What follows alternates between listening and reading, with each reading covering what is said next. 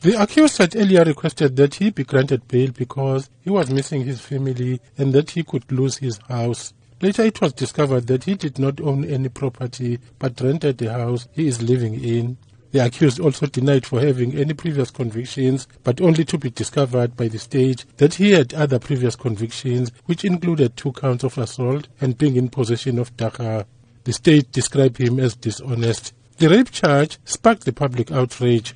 The public included various political parties and the civil society, of whom condemned the child rape. The African National Congress's Falake Mhlongo. We are here to protect our names as men, so we call this is not a man who did this. So we are here to condemn. We are very angry about this, and we say this man, he mustn't come out in jail, he mustn't get bail, he must stay inside up until he dies. The Democratic Alliance has also condemned the alleged sexual act by the accused. DA's Rafiq Shah. Our thoughts are that the criminal justice system in this case must work, because it can't be that a child can be traumatized by their own parent. People are supposed to trust their parents. That's number one. Number two, we think that the state institutions sometimes are also failing the community. For example, in this case, the social workers were aware of the situation in this house. They should have intervened.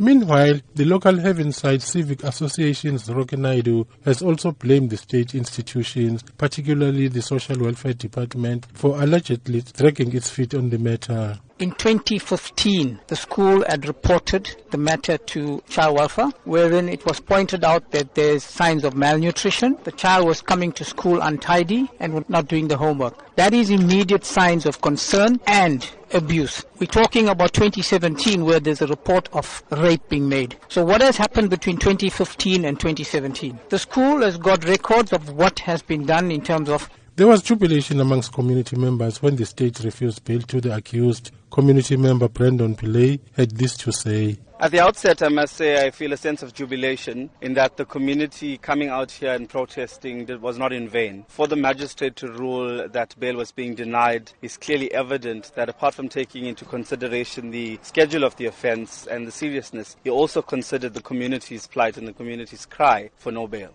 The matter has been adjourned to the Durban Regional Court for trial on the 10th of April this year. The accused will remain in custody. I'm Cyril Mnguni in Durban.